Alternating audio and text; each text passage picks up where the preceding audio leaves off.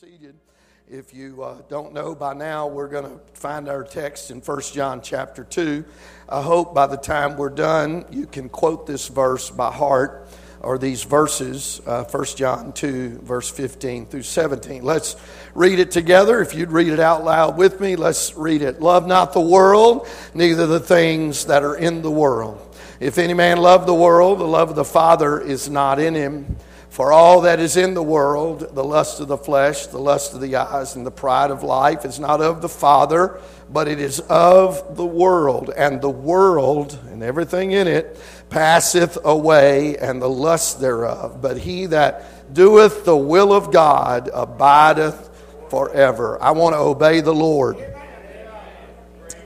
Amen. He that doeth the will of God abideth forever. Somebody say amen. Now, I want to say to you in the last few months, in fact, I mentioned on a Wednesday night a dream the Lord had given me about the trumpet sounding and shared that with this congregation. I feel compelled of the Holy Ghost. It's almost like the preacher standing on the highway waving you down, trying to get your attention about the coming of the Lord, and this world not being our home, and us not falling victim of distraction. Somebody say amen. And us not driving our stakes too deeply in this world or with the things of this world. And so this will be our 6th Wednesday night talking about this verse in 1 John chapter 2. So if there are those listening to the podcast, you may want to go back because some of those podcasts may not have the title Love Not the World. But we are dealing with the subject, Love Not the World. Everybody say Love Not the World. And tonight, if I would just title this tonight, I would entitle it Called Out. Everybody say Called Out. Turn to your neighbor and tell them you're called out. Called out. Now, we made some major discoveries in the last 6 weeks. We have discovered that the world means more than just the earth that is in space in the Milky Way system. We recognize that word cosmos not only has to do with this earth, it is the orderly arrangement of the earth, the people on it, and the things of the earth. So we understand that the world, or the cosmos, the very word means that there's a structure to this world, and it is in opposition to God and will always be in opposition to God.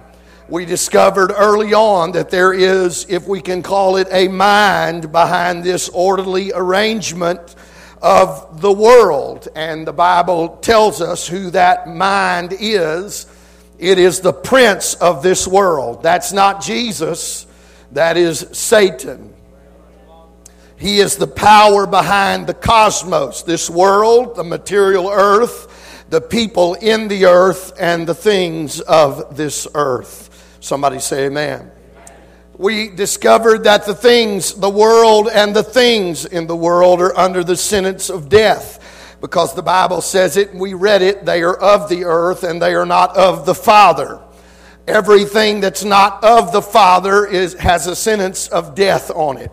We looked at examples of that. We looked at politics. If politics moves away from God, if left alone, it moves away from God. Business, if left alone, moves away from God. The earth, if left alone, the field, your yard, your flower garden, if left alone, it is going to degenerate and move away from perfection. Education, we've discovered that left alone, it is humanistic and worldly. Equipment, your car, your truck, your house, if left alone, it's all under the sentence of death. Are you hearing me? So I wonder why you're distracted and enamored with all these things that you have to upkeep, and you do have to upkeep. You are called to be a steward, but I don't want my house getting more attention than God in my life. I don't want my business getting more attention than God. Because we discovered that the church is different from everything else in the world because it is of the Father. It is infused with life, and that life is the power of the Holy Ghost. It is a living organism. Somebody say amen. I'm glad to be a part of the church. Somebody clap your hands unto the Lord if you're glad to be a part of the church.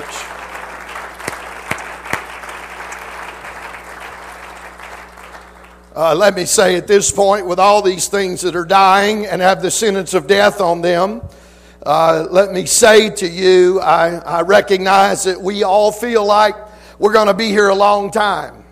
But 70 years is not a long time. Can I get an amen? That's not very long. Whether you're 16, Brother Bill, or whether you're 70 or 80, life is going to go very fast. And if all you accumulate is stuff, it's like you standing on a hill of stuff, protecting it, knowing that it's going to perish. You're going to perish. Your physical body is going to die. And then the Bible says you're unwise, because then whose shall these things be? Your family may fight over your stuff. They may have to sell your house and sell all the other stuff, and somebody else is going to be dealing with that property or with that vehicle or mowing that grass, and the list goes on and on. So why should I allow all of my attention to be focused on worldly things when that's not where I'm laying up my treasure? Somebody say amen. So in all of that, we made some notable discoveries. And bear with me, I don't want to go back and preach that again, but it's amazing to me that some people will never miss work. You can finish the rest of it because I'm the preacher, not your boss. The boss will tell you don't miss work. You've got so many days of vacation. If you miss more than that, we're not going to pay you. And you get freaked out when you have to use one of those days that you don't get paid because you're not getting paid. But you don't get paid to come to church. Right now. There's no benefit in your pocketbook when you attend on a Wednesday night. But folks, when we come to church and worship God and pray, we are laying up treasure in heaven. That's what we're doing. So I don't know about you, but I'm not going to treat work with more faithfulness than I do the house of God. I'm sorry, but I'm not living for this world. And I've been called of God to step to this pulpit and raise your vision above this world to a kingdom that is invisible right now, but it will not be long that the kingdoms of this world will become the kingdoms of our Lord. This world system is crumbling. I don't know if you've noticed it. Somebody say amen. Somebody say amen. And this world system is failing. Amen. I won't say any more about that, but I will say to you, friend, I am disturbed by your constant faithfulness and stewardship with things that are not going to matter.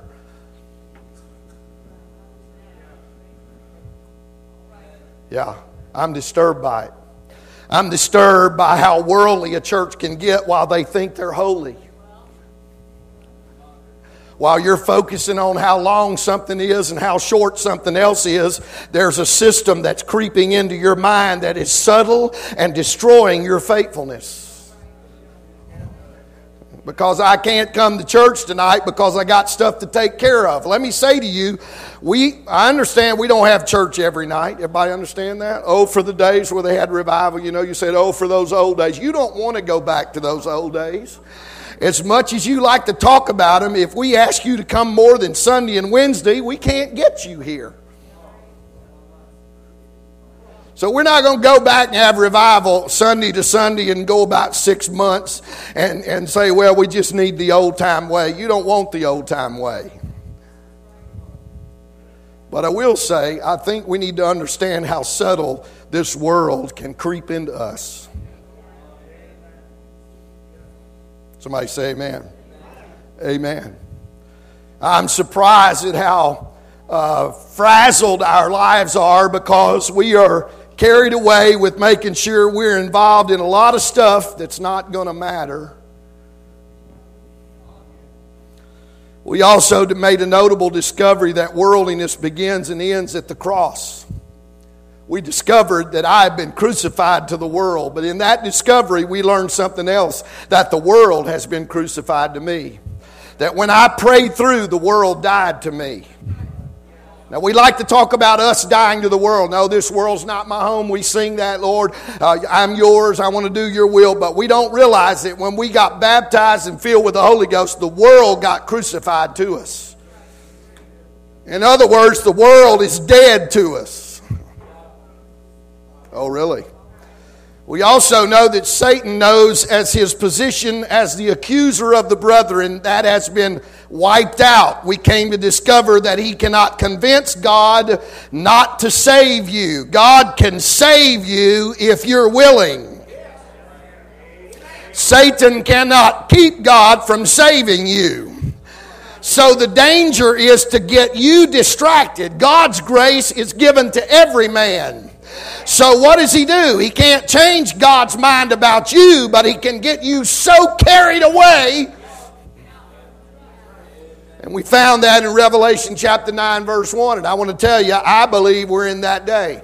The Bible tells us that trumpets will sound, and there are 7 of them. And Paul tells us what happens at the last one.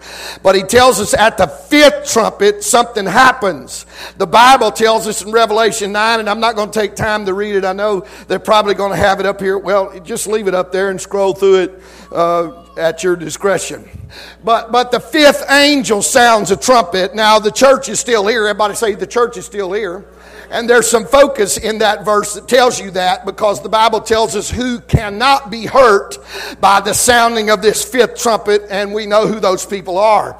So the church is still here, but there is a star that falls, and he is given a key to the bottomless pit. And he opens up that bottomless pit, and there is something that comes out of that pit that it has given power over to torment people. Now, this torment has never been released up to that point. So this is a brand new attack by the demons of darkness. And the Bible says they are given a word not to hurt anything except people. But they are told you cannot hurt anybody that has the seal of God in their foreheads. And that seal, we discovered that seal is the baptism of the Holy Ghost. So what I'm saying to you, saints of God, is that it's not okay for you to talk in tongues in 1970 and not pray through again when you come to church on Wednesday night. You need to pray through every service. You need to leave here knowing I've got the Holy Ghost in me, because that's the only thing that's going to keep you in this hour. Come on, clap your hands unto the Lord. I want to tell you why I believe that. I have never seen the attack on people like I've seen right now. On marriages, on families, on people's minds, on people's attitude. People getting angry that shouldn't be getting angry. People getting upset with people that shouldn't be getting upset with people. And it goes right back to what Sister Mangan used to say. I know it's too simplistic. I know there's got to be more to it. I know you need 8 weeks in a counselor's office to take care of it. But the Bible tells us there's an attack that is happening in our world, that the only thing that's going to keep you is you prayed up with the Holy Ghost. And some of you are battling with your anger because you haven't prayed through. You're battling in your marriage not because all of a sudden you've got a little change. No, you need to pray through. The devil is out to attack everybody that does not have the seal on their forehead. I don't know about you, but I came to have the seal put on me again. I came to be... Oh, come on, right now, let's just take a minute. Come on, lift up your hands and say, Lord, don't ever let me get cold. Lord, don't ever let me get cold.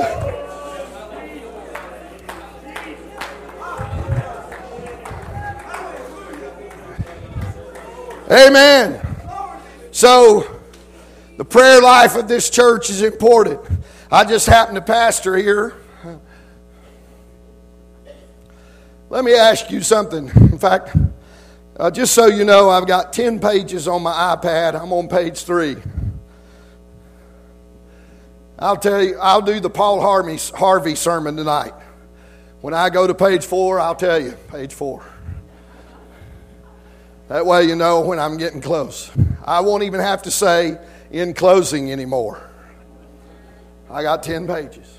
I'm on page 3. But let's since I've been given the responsibility of stewardship over this church, make no mistake that you understand what my job is here. Isn't it great to have a job? Isn't it great to know what your job is? It'd be terrible to get a job at a factory and walk in, they not tell you what to do. Well, just find your place. Just fit in here. Just find something to do. Some of you would love that job. You'd find something to do. It'd be sitting in the break room all day. I'm doing something. No, they give you a job description. They tell you what time to be there. Here's what we want you to do. Here's how fast we want you to do it. Right? Well, I have a job description. Did you know that? Okay. Yeah. And I just want you to know my job description is not to sit in the office and just wait on you to drop by. Find that in Scripture for me. Find it in Scripture for me where I'm the one that's supposed to go pray for everybody in the hospital. Find that for me. Because if I'm not mistaken, that's the elder's job. What's my job? That's right. Peter said we've got a problem in the church in Acts chapter 6. We got a problem. There's so much service that needs to be done, we can't do what we're supposed to do. And what is that? Pray and study. Wow. My job is to pray and study. Now you wonder why I'm preaching so long. Some of you are hoping I quit studying so much. So let me liken it to an example in the Old Testament.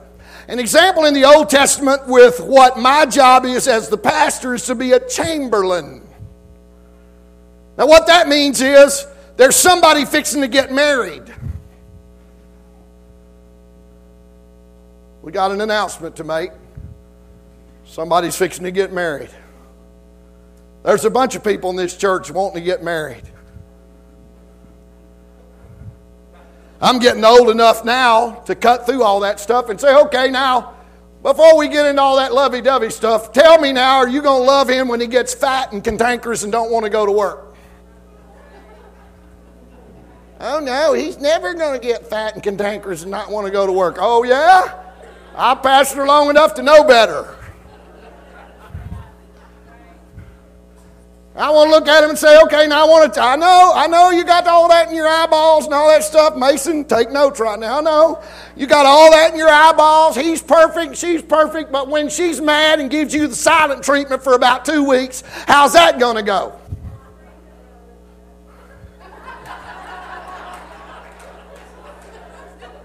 Man, I finally got an amen out of Joyce Williams. Let it be noted on the podcast that I finally got an amen out of Joyce Williams for all you in Florida that know her.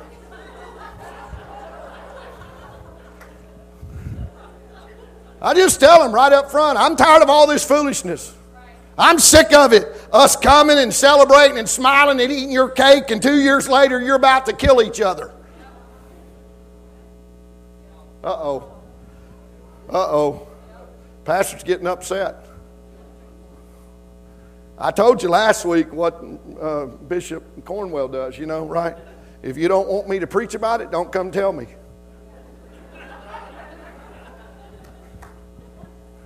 I'm teasing. You do. There is confidentiality, so I'm not going to get up here and tell names and tell the issues. But I will tell you there's a reason we're having all these battles. It's called the bottomless pit being opened up, and anything that doesn't stay prayed through is going to get attacked. And you wonder why it's going on. Listen, folks, it's time for you to pray through. Anybody hearing what I'm saying? So back to the chamberlain. Somebody's fixing to get married. And you know who it is? It's the church. Everybody say the church. Think about it. You're back now. Any wedding that happens here, the groom's up here pacing around. He's hiding back here amongst all the junk. the groom and the preacher's out here in the back door by the dumpster with a bunch of cats running around our feet. But the bride, she gets her own chamber, and all of her friends, they're sitting in there eating cookies and drinking Pepsi or whatever. Think about it. She comes down the aisle. Everybody stands up. When we walk in, there's the preacher and the groom. She has to be given away. The groom, we're just glad somebody showed up to take you. Nobody gives you away. We give her away. Think about her dress will be ensconced. There'll be generations of grandchildren that say, this is grandma's wedding dress. Can you get in it? Think about it, guys. What you wore has to be back by 4 o'clock on Saturday. You rent yours. We're not going to keep nothing. In fact, they'd get married without you if they could, men. I'm just telling you the gospel truth. Isn't that the truth? I want to let you in on a little secret too, woman. Woman, when you're walking down the aisle, that guy's saying, don't ever change, honey. I like you just like you are. But she's going to get fat and cantankerous too. Turn to your neighbor and tell him, sounds like pastor's tired of it. Hey, I want to tell you something else. While she's coming down the aisle, she's thinking something totally different. She's not thinking, honey, stay just like you are. Oh, no. She sees a diamond in the rough. She doesn't want you to stay like you are. In fact, she's the best thing that ever happened to you. And when she gets done with you, you're going to wear different clothes and have a different hairdo and treat your family different. Oh, yeah, when I get a hold of you, we're not going to your mama's for Christmas. Oh, we won't say a thing about it until we get married. Now we're going to fight over it. I'm talking about you praying through. It's real good, Mason. Let it be duly noted that Mason, our transplant from Mississippi, likes this preaching for all you folks listening to the podcast. Somebody's getting married. And you know what, in a wedding, the groom's up here. I'm still on page 3, just so you know. The groom's up here, he's waiting. They're getting her ready back there. She's got, she's going to get her wedding dress on. She's going, I don't know if anybody just kind of slops in their work clothes. Okay, we're getting married.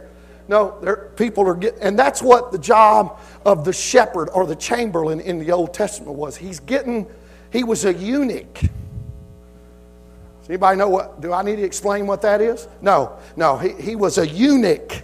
Okay, in other words, he was not to take the bride to himself. He wasn't to get enamored with her attraction and trying to make her be attracted to him. No, that wasn't his job. His job wasn't to be the friend or the relationship or the husband of the bride. He was to keep her attention on the bridegroom. This is not his bride, but he's to get her ready. I'm telling you, you're fixing to get married, church. The bridegroom is about to come, and I don't want you to get distracted. So I rise to this pulpit on another Wednesday night and tell you to turn your eyes on Jesus, look full in his face, and the things of this world will grow strangely dim. Your bridegroom's coming. Go ye out to meet him. Come on, clap your hands unto the Lord. Lord, help us. Dear Lord, I wasn't supposed to stop there. We discovered also the danger of neutral things. That in the days of Noah and Sodom, they were eating, drinking, marrying, and giving in marriage, buying and selling. Not one sin mentioned.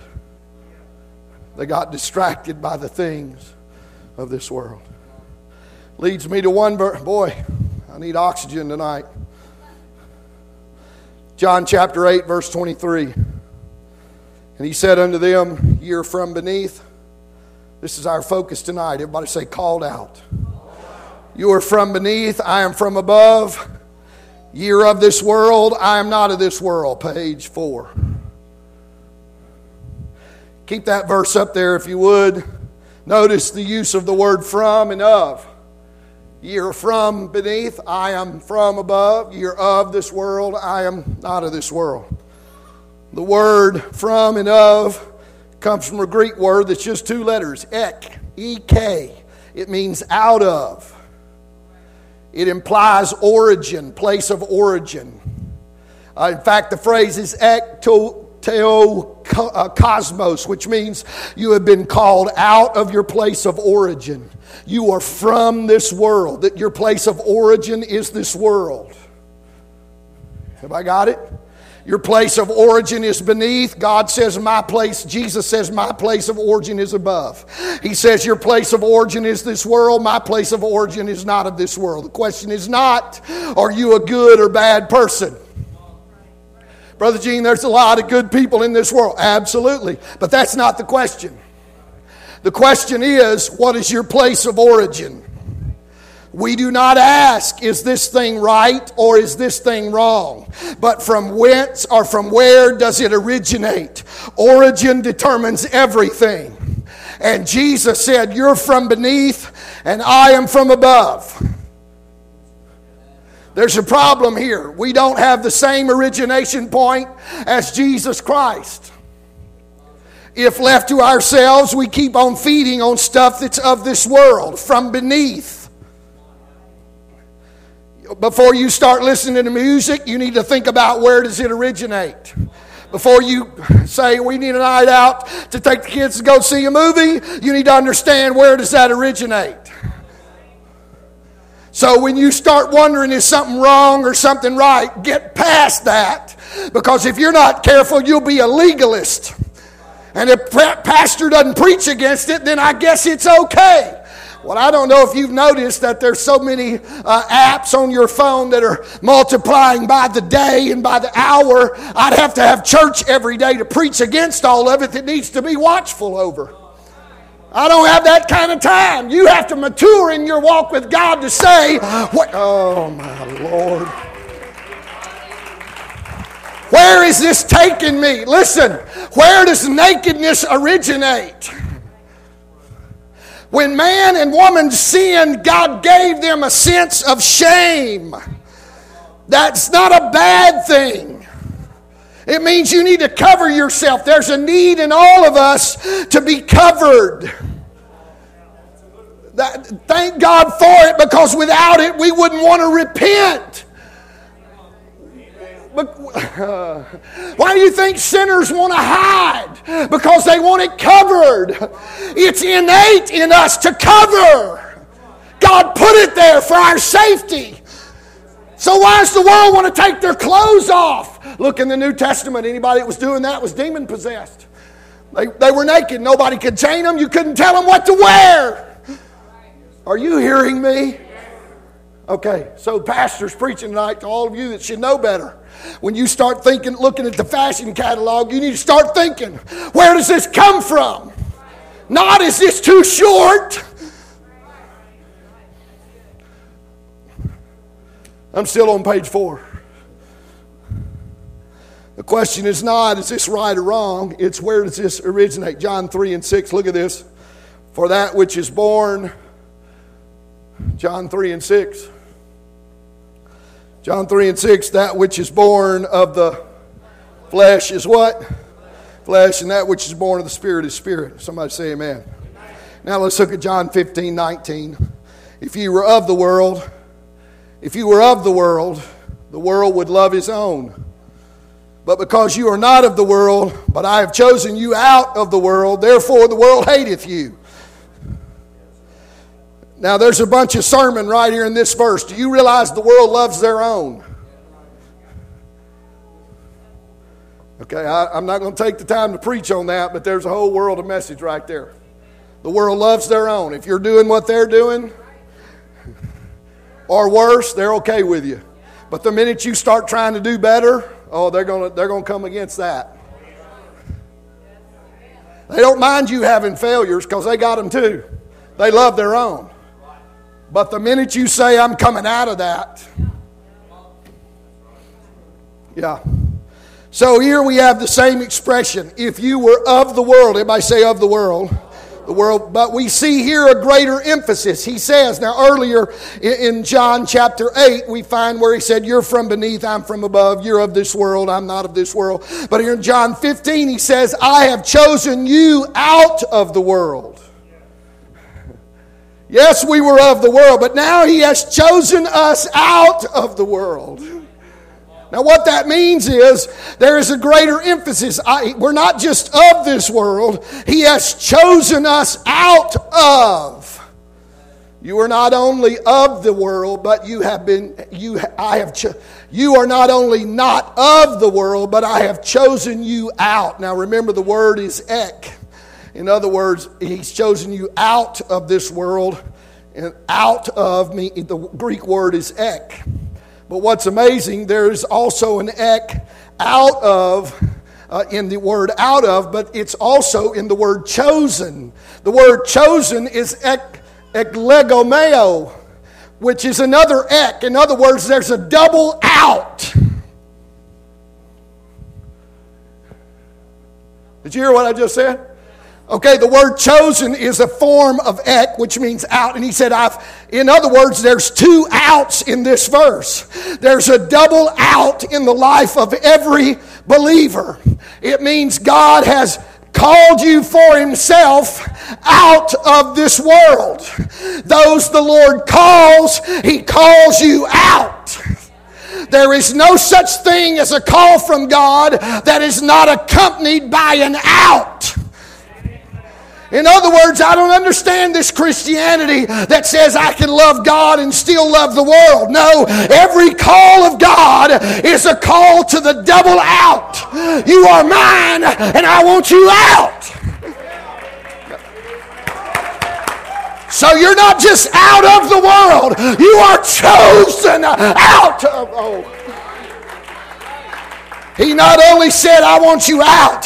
He said, I want you for myself. I want to walk with you. I want to talk with you. I want to be your God and you be my people. Out of all that is in the world, out of the great mass of people in this cosmos, all whom the Lord calls. Listen, everybody he calls them out. There is no such thing as a call from God that is not a call out of this world. So I take issue with people that's going to mix their Christianity with this world to the point where you can't see where one begins and the other starts, or one ends and the other starts. Do you know what the word church is in the Greek? Ecclesia. Ecclesia, E-K, that little word I just said, out of. In other words, the word church means called out ones. In other words, there is no ecclesia without an ek in front of it. The church, by virtue of you being the church, it represents that you're out of something. Oh, I'm in the world, but I'm not of the world. I've been called out. I've been sentenced out. I've been singled out. Oh, clap your hands unto the Lord. If you are called, then you are called out. If God has called you, he's called you to live in spirit outside of this world system. Now let's look at this statement a little more closely. I'm on page 5. But because you are not of this world, put that verse back up there if you would, Sister Cheyenne. Thank you. Put it. What's the verse? John 15:19. Look at this. But because you are not of the world, I have chosen you out of the world. As the people of God, we have two titles. If you were of the world would love his own. But because you are not of this world, everybody say not of this world. Brother Kyle and Brother Bill, would you come up here? One stand over here and one stand over there. I wish I had identical twins here to do this. It's not hard. Just one of you over here, one of you over there. It's a big decision. I know. You need to pray about that one. You want to be called out. You are called out. I just called you out. I chose you from among all those. Thank you for that illustration. Sermon's over. There it is. Thank you, Bill. Way to cut to the chase. As the people of God, we have two titles. They're in this verse. They're in this verse. Look at this. If you were of the world would love his own, because you are not of the world. Everybody say, I'm not of the world. Everybody say, I'm not of the world. Okay, let's make Bill the not of this world.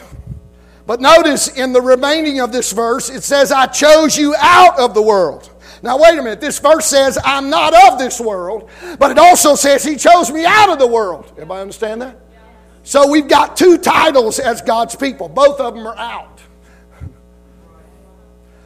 We are not of this world. If we look at our past, our history, we are the ecclesia, which means we've been called out. So in that verse where it says, I've chosen you out of the world, it's talking about your past.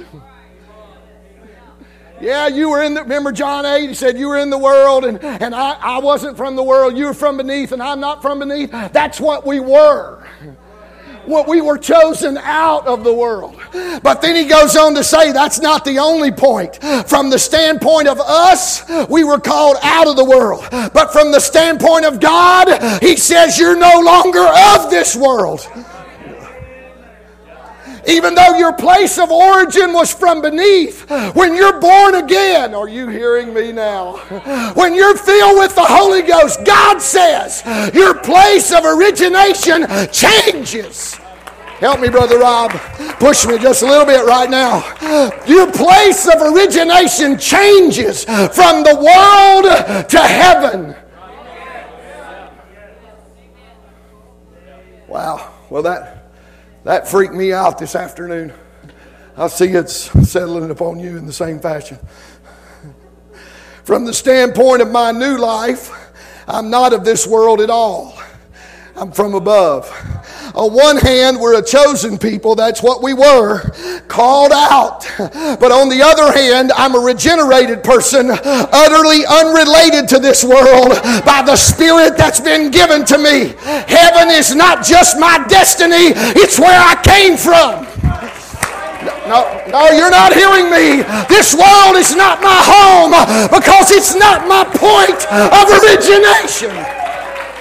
Oh, come on, clap your hands unto the Lord. Come on.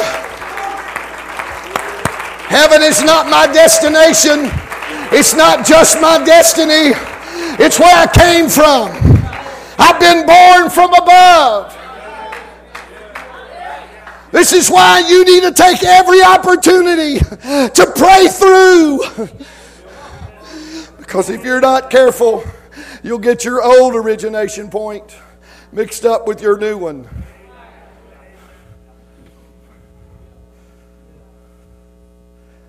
Yeah. So, leads me to a few points. I'm on page 6. Actually, almost to page 7.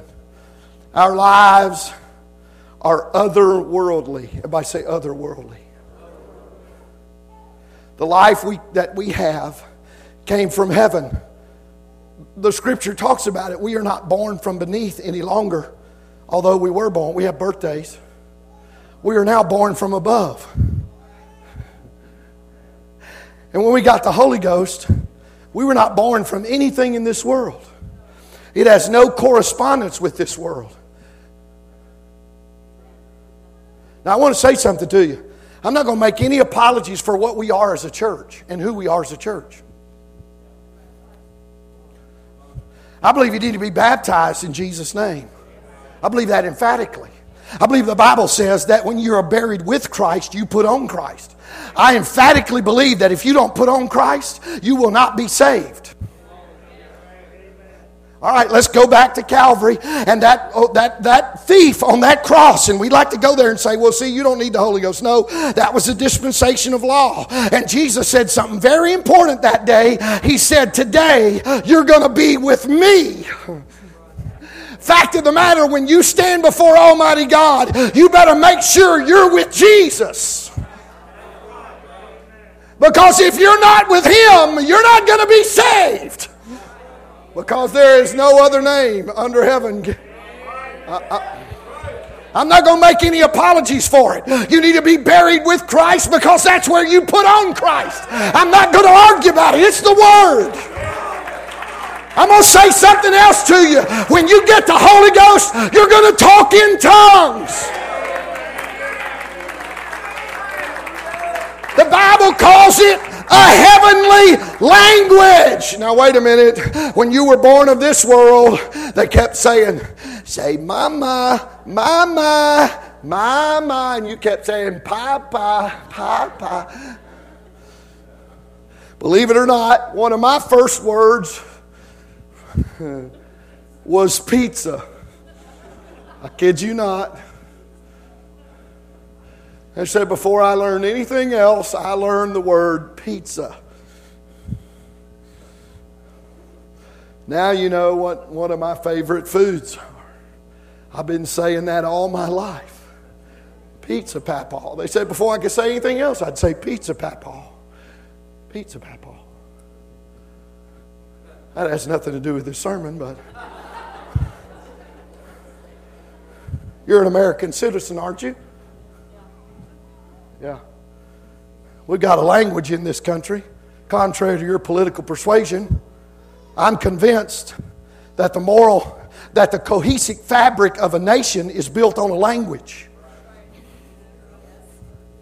And I understand UPC and all this starting Spanish church and this language church and that language. I understand we need to reach all nations. But I want to tell you, the cohesive factor of a nation is a language. And you say, well, I'm not sure about that. Well, tell me about the Tower of Babel then.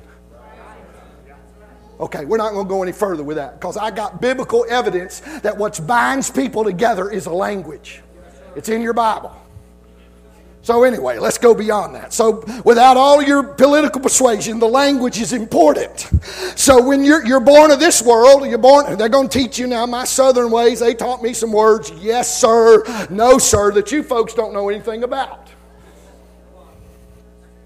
I spoke a language that most of you have no idea what that dialect is. No ma'am, yes ma'am. I'll be sitting in a restaurant to this day and the little lady comes up to wait on us and I'll say, yes ma'am, and she gets offended. Ma'am, don't call me ma'am, that's what you call old ladies. I said, oh no, in the South that's what you call every lady. Yes ma'am. I wasn't trying to be disrespectful. In fact, I was ramping up the respect. I could have just said yes.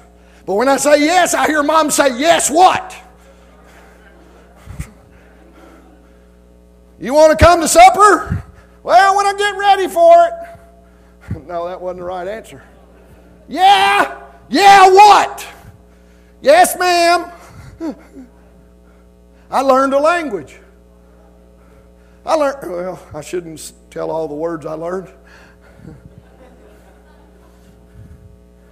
I was born from beneath. I learned a language. When you're born from above, there's a language. There's a language. You don't learn it. It's a heavenly language. The Spirit gives you the ability. So we're not going to argue about it. We're not going to make an issue of it. We're just going to believe these things are important. We're going to celebrate them when they happen, and we're going to expect them to happen. Because we're not talking about you shaking a preacher's hand and reciting a prayer. That's not any kind of birth. Oh, anybody? That doesn't change anybody's life. You need the Holy Ghost.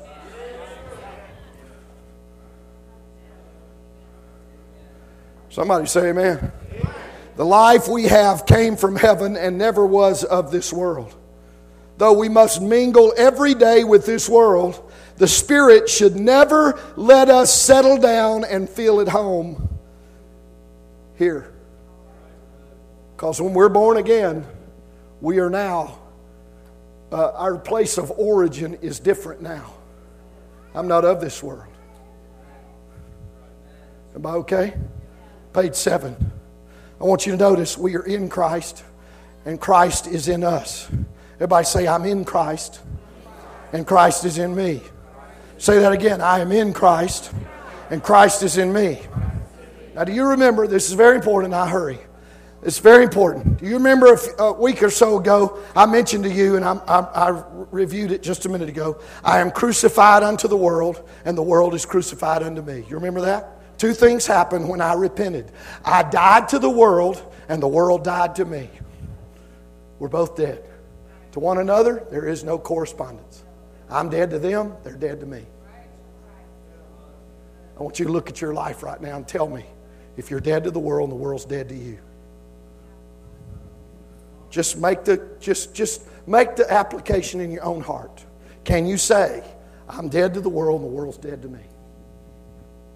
Now, going on, I'm in Christ and Christ is in me. Everybody say, I'm in Christ and Christ is in me. It's the same concept. Look at 1 Corinthians chapter 1, verse 30. Look at the same concept. I'm dying to the world, the world's dying to me. I'm in Christ and Christ is in me. It's in the same concept. But of Him are ye in Christ. Everybody say, I'm in Christ. Who of God. Now he's talking about Christ. That who there is talking about Jesus. Now it says, I am in Christ, who of God is made to us. Did you see that? I'm in Him, and God has made Him to me something. What has He made Him to me? It's in there. Wisdom, righteousness, sanctification, and redemption. It says, I'm in Christ when I'm born again, and Christ is in me. He's made wisdom, righteousness, sanctification, and redemption. So God has placed me in Christ, and He's placed Christ in me. Now look at this. This is very important. I'm only going to use one of these terms. Everybody say redemption. I don't have time to preach the rest of them. But I want to say to you, you ought to have more wisdom than you have. If you are in Christ and Christ is in you, wisdom. This says God made Christ wisdom for you and put it in you. You ought to have more wisdom. Brother Gene, I don't know if I should date him or not. He doesn't go to church. You ought to be smarter than that.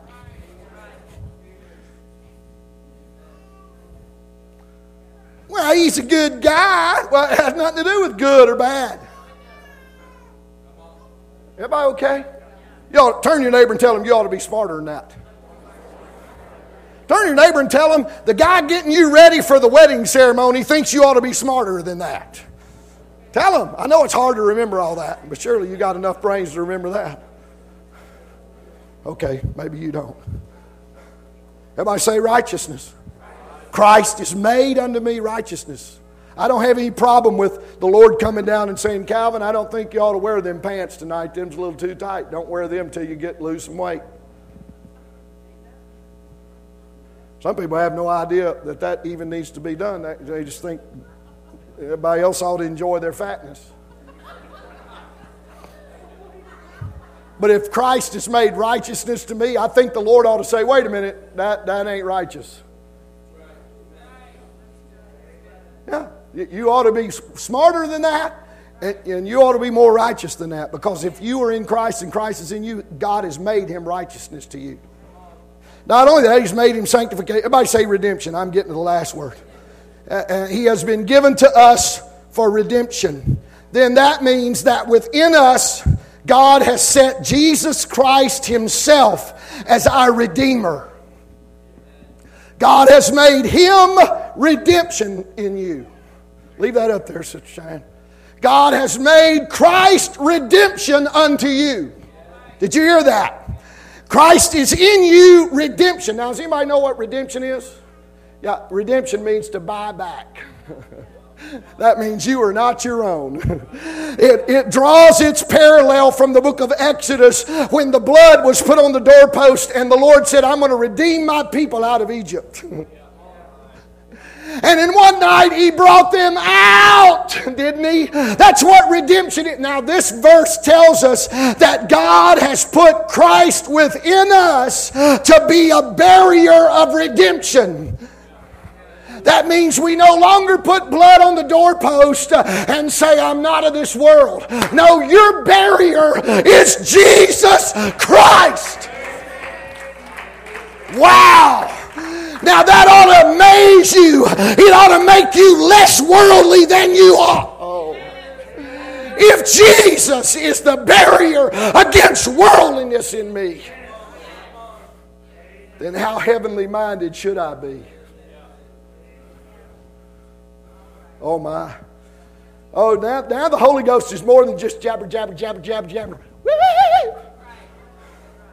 Now Christ is in you and He's made redemption for you. That means that Jesus Christ is the wall between you and the world.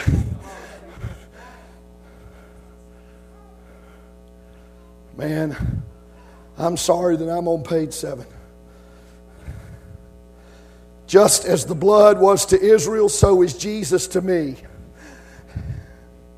The death angel's going to pass over because I'm not of the land of Egypt. Jesus is made to me redemption. That means in my heart there's a barrier set up between me and the world. And that barrier's not weak, and the devil can't knock it down. That barrier is none other than Jesus Christ. And because Jesus is the barrier, the world cannot touch me, and the world cannot reach me. That means if the world's going to get to me, I have to move Jesus. Everybody okay? All right. We need Jesus. Turn to your neighbor and tell him, I need Jesus. We struggle to detach ourselves from this world. We talk about, well, I don't want to dress like them. I don't want to watch what they watch. I don't want to talk like, and those things are all fine and good. But we need to see an end of that struggle. I don't need to do something to stay away from this world. I just need more of Jesus. It's not about, oh, I can't do this or I can't do that. Oh, no, I'm not living that way anymore. It's about Jesus in my life. Oh, somebody praise Him right now. Oh, yes, I need Jesus. This world's morals are not my morals. I'm on page 8. David?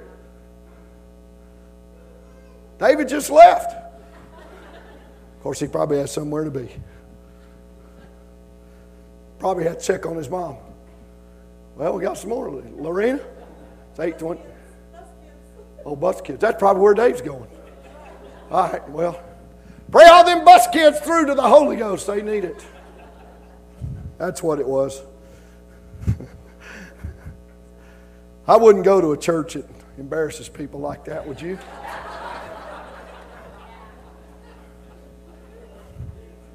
My goodness. I want to tell you, this world's morals are not my morals. They can get up in school and say, hey, it's okay now, everything's okay, don't matter who you love, what you love, you can love anything you want to love, it's all about love. The world's morals are not my morals. I don't know why people say I'm confused. You don't have a wall in your life if you're confused about morality. You need a wall in your life, and that's called Jesus. It's not called standards or what this church believes or our doctrinal statement. I don't need to go to your class and tell the principal what you believe. You need Jesus in your life. He's the fence. He's the wall against worldliness. Oh, clap your hands unto the world, up to the Lord, not to the world. I am fundamentally at odds with this world. What I believe, they don't believe. And it's not going to get any better. Hey, wake up and smell the coffee. It's not going to get any better. Because of this, the Lord said the world hates you. Now, I want you to understand that. Friendship with the world is enmity against God. I am not here to make friends with this world. I am to love people, but I am to stand against the morality of this world. I got a wall in me that keeps worldliness out. There's no way to make the world love me. When the world meets in me human honesty, natural human decency, it appreciates that. Let me give you an explanation. Some little lady standing at the crosswalk down there by Hardee's. Or let's just say it's Jim Cripps. He's always in Hardee's. No, he's not. And since he's not, let's just say it's Jim Cripps because he's never at Hardee's. He's standing out there at Hardee's and all the traffic's whizzing by. And Jim's a little older now and he's on his cane and he's wobbling around. He's got his biscuit hanging out of his pocket. And everybody that drives by says, Poor Jim. Somebody ought to help poor Jim, standing out there in the heat trying to get across the street, and his Hardy's bag's hanging out of his pocket, and he's stumbling around with his cane. And I pull up to the red light, and it's green, and everybody's whizzing by. And I pull out in the middle of the street and stop all the traffic, and I get out, and I help little Jim across the street. Now, there's a bunch of people that may be honking and cussing and flipping me off. But there probably people say, well, isn't that nice? That's a nice man helping that poor Jim across the street. Somebody have a flat tire on the interstate and it's pouring down rain. Or somebody slides off the road and there's a couple old boys in a four-wheel drive and this is what they live for. Ain't no sense to have four-wheel drive if you're never going to use it. So they back off in the ditch and get their chain and they get out there slopping around in their big old hunting boots. And no, you just stay in your car, man. We'll get you right out of here. And everybody driving by says, well, look at those nice little boys out there getting little granny out of the ditch. The world loves some human decency when they see it. But that's not why they hate us. Because we can all be nice. We can all buy groceries for people, stop and help them across the street, and change their tires in a pouring down rainstorm. But the world doesn't hate us because we're nice. No, they can love us because we're nice. But when you decide that I'm not going to live like this world and I'm going to be a citizen of another nation, as soon as the world meets that in us, which is not that thing that's in us, that's not of this world and not of ourselves. I faced this in life development class. When I start talking about killing somebody and shooting somebody, and godly people start looking back at me like I've lost my mind. See, the world loves you if you treat people like they do. But the minute you say, I'm not following this world's rules. No, you're not. I'm getting it right now.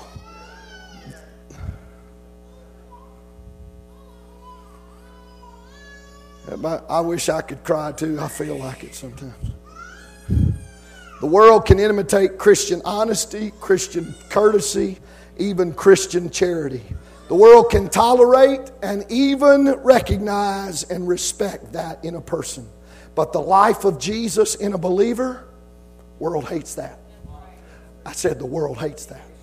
They're okay with you buying groceries and helping everybody across the street. But the minute Jesus comes alive in your heart, in fact, wherever this world meets Jesus, it'll definitely oppose it and try to kill it. I'm going to say that again. Where the world meets Jesus in the life of a believer, the world's going to try to kill it. It's going to try to kill your voice about holiness, about sanctity of marriage, about sexuality, about gender distinction, and the list goes on and on. When the world sees Jesus in somebody, they want to kill it just like they did when he was here. So we got to be careful that we don't think the world loves us because we're helping people across the street, and realize that Jesus wants to be so powerful in our lives that we are at odds to this world. In fact, if the world could find a Balaam, you remember Balaam, don't you? Page 9. Ready to promise himself for a little cash. Ready to bless somebody for a price. Do you hear what I'm saying? If the world could find a Balaam to speak God's blessings on their lust and their passions, you know what the world will do for them? It'll honor them. It'll raise them up. And this is a man that blesses our passions, loves our lust, gives a benediction over our drunken parties. But the minute a man of God stands up and says, wait a minute, God's not pleased with that. The minute Elijah says, you need to figure out who you're going to serve. The minute Elijah or a Jeremiah or an Isaiah or a Stephen or a Peter or a Paul, the minute they rise up. Everybody hearing what I'm saying? You notice what happens, don't you? They're mocked, they're scourged, they're imprisoned, they're stoned, they're sawn in two, they're slain with the sword, they're nailed to a cross. They're thrown before wild beasts or compelled to seek asylum in deserts or mountains and dens or the caves, and they're told, leave us alone. We're going to do our own thing. They're destitute. Hebrews says they're tormented and afflicted because they condemn godlessness with their lives just by the way they live, and the world can't stand them. I'm preaching against worldliness. But do not be mistaken, church, when the efforts of all the centuries of worldliness have come to a crashing end, and all the efforts of this world are burning up into cinders, and it will. This world is coming to a screeching halt. Make no mistake about it, there is judgment already been rendered on this world. And when it's burning to ashes, don't you ever forget that the saints of all the ages, the Bible says they'll be shining as the noonday sun. Oh, so I'm not worried about the peer pressure. I'm not worried about the numbers dwindling in the ranks of those that are believers. I'm not here to make friendship with this world. I'm here to live my life for Jesus. I'm going to smile and love everybody while I do it. But make no mistake about it, Jesus is Lord of all in my life. Come on, let me see people in this church rise up and say, He's the Lord of my life. He's the Lord of my life. Come on, rise up. Get up on your feet. He's the Lord of my life. Oh, clap your hands unto the Lord. Come on.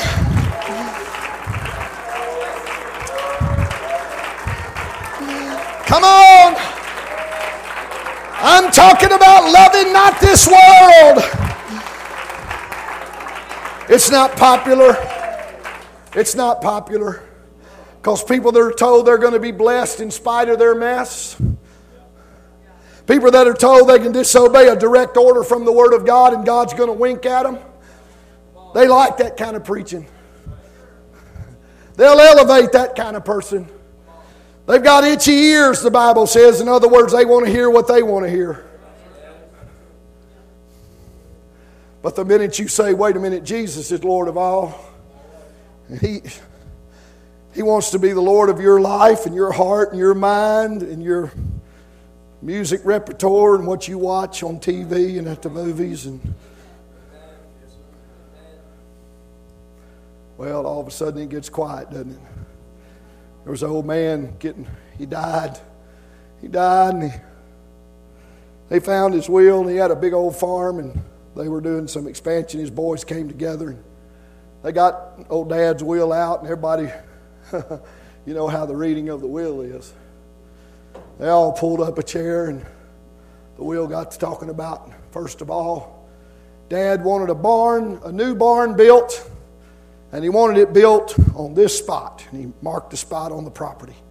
And all the boys said, you know, that's a great idea. We ought to build a barn, and that's the best spot for it. They read on, and Dad said, not only the barn, but I want you to put a fence around this piece of property in certain spots. And here's where I want the fence. And he had it drawn out where he wanted the fence. And all the boys looked at it and said, well, I don't think I could find a better place for the barn and the fence. That is a great place for the barn and the fence. In fact, there's no better place. Dad, man, look how smart Dad is. Next line, next sentence. I want you to dig a well, and I want you to dig it right here. And he marked the spot. And all the boys looked at it and said, well, now, Dad knew where the barn ought to go, and looks like Dad knew where the fence ought to go, but I'm not sure that's where the well ought to go. In fact, if I was to put a well in here, I wouldn't put it there. I'd put it over here. Let me ask you something. How many times did those boys submit to their dad? Barn's where it's supposed to go. That's awesome. Fence is where it's... How much did they... Out of those 3 times, how many times did they submit to their dad? Twice. That's what you think, isn't it? But I want to submit to you, they never submitted to their dad. Because submission is not an issue of what you agree with. They didn't have to submit when Dad was doing what they wanted. That does not require submission. Submission is required when Dad asks you to do something you don't like. Now, this is not about how much you agree with God and how much you allow Him to be the Lord of your life as long as you agree with it, because that's not submission. Submission happens when God says, don't watch that anymore. Submission happens when God says, don't do that anymore. Don't dress like that anymore. See, we're not submitted to God in the things we agree with Him on. Submission happens when He says something we don't like. Now you know why I said if the Lord told me to stand on my head and spit out wooden nickels, you know what I'd do tonight? No, first thing I'd do is I'd go eat a bunch of wood is what I'd do. Because wooden nickels. Did I say wooden nickels? No, I say wooden nickels? Okay, good. Because I'd first of all go eat a bunch of wood. Because I know I don't have any wood in me. I'm going to have to eat, and I'd eat pine until I got sick of it. Because if the Lord said, I want you to spit out wooden nickels, I'd say, all right, Lord. Let me ask you something. How much is He Lord of your life? Only when you're at church? But let me remind you that while this world hates you because Jesus is the fence in your life, and you're not going to put up with that stupidity. You're going to turn over some tables if Jesus is in your life. Yeah.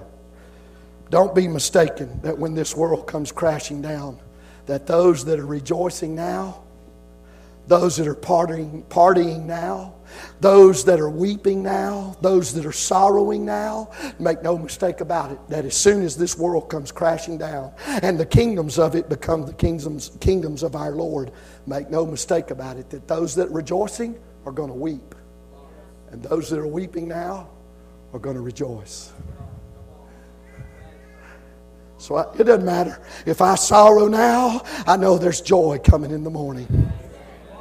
Because my sorrow's going to be turned to laughter. My depression's going to be turned to joy. Somebody say amen. Page 10. How can the world possibly mix with what is from another world? Can't do it. John 17:14, and I close. This is Jesus' prayer. Brother Kyle preached about it 7 or 8 weeks ago. John 17:14. I've given them thy word, and the world hath hated them, because they are not of the world, even as I am not of the world. I pray not that thou shouldest take them out of the world, but that thou shouldest keep them from the evil. They are not of the world, even as I am not of the world. Every child of God who's born from above by the Spirit has a vital place in this world. Though saved from the evil one and his system called the cosmos, they have yet to be removed from his territory. We have not been removed from this world. We have a part to play there at this point for which we are indispensable. You heard about it last week. We are the light of the world. We have a part to play right here. And it's not to be friends with the world. It's to live for Jesus every day. And that ought to give you peace. And that ought to give you joy. You ought to be so happy living for Jesus that people want to know what you have. Right here in this place, we are called to overcome. I'm called out of this world. And I accept with joy the fact that God has placed me in the world, but I am not of it. That distinctiveness.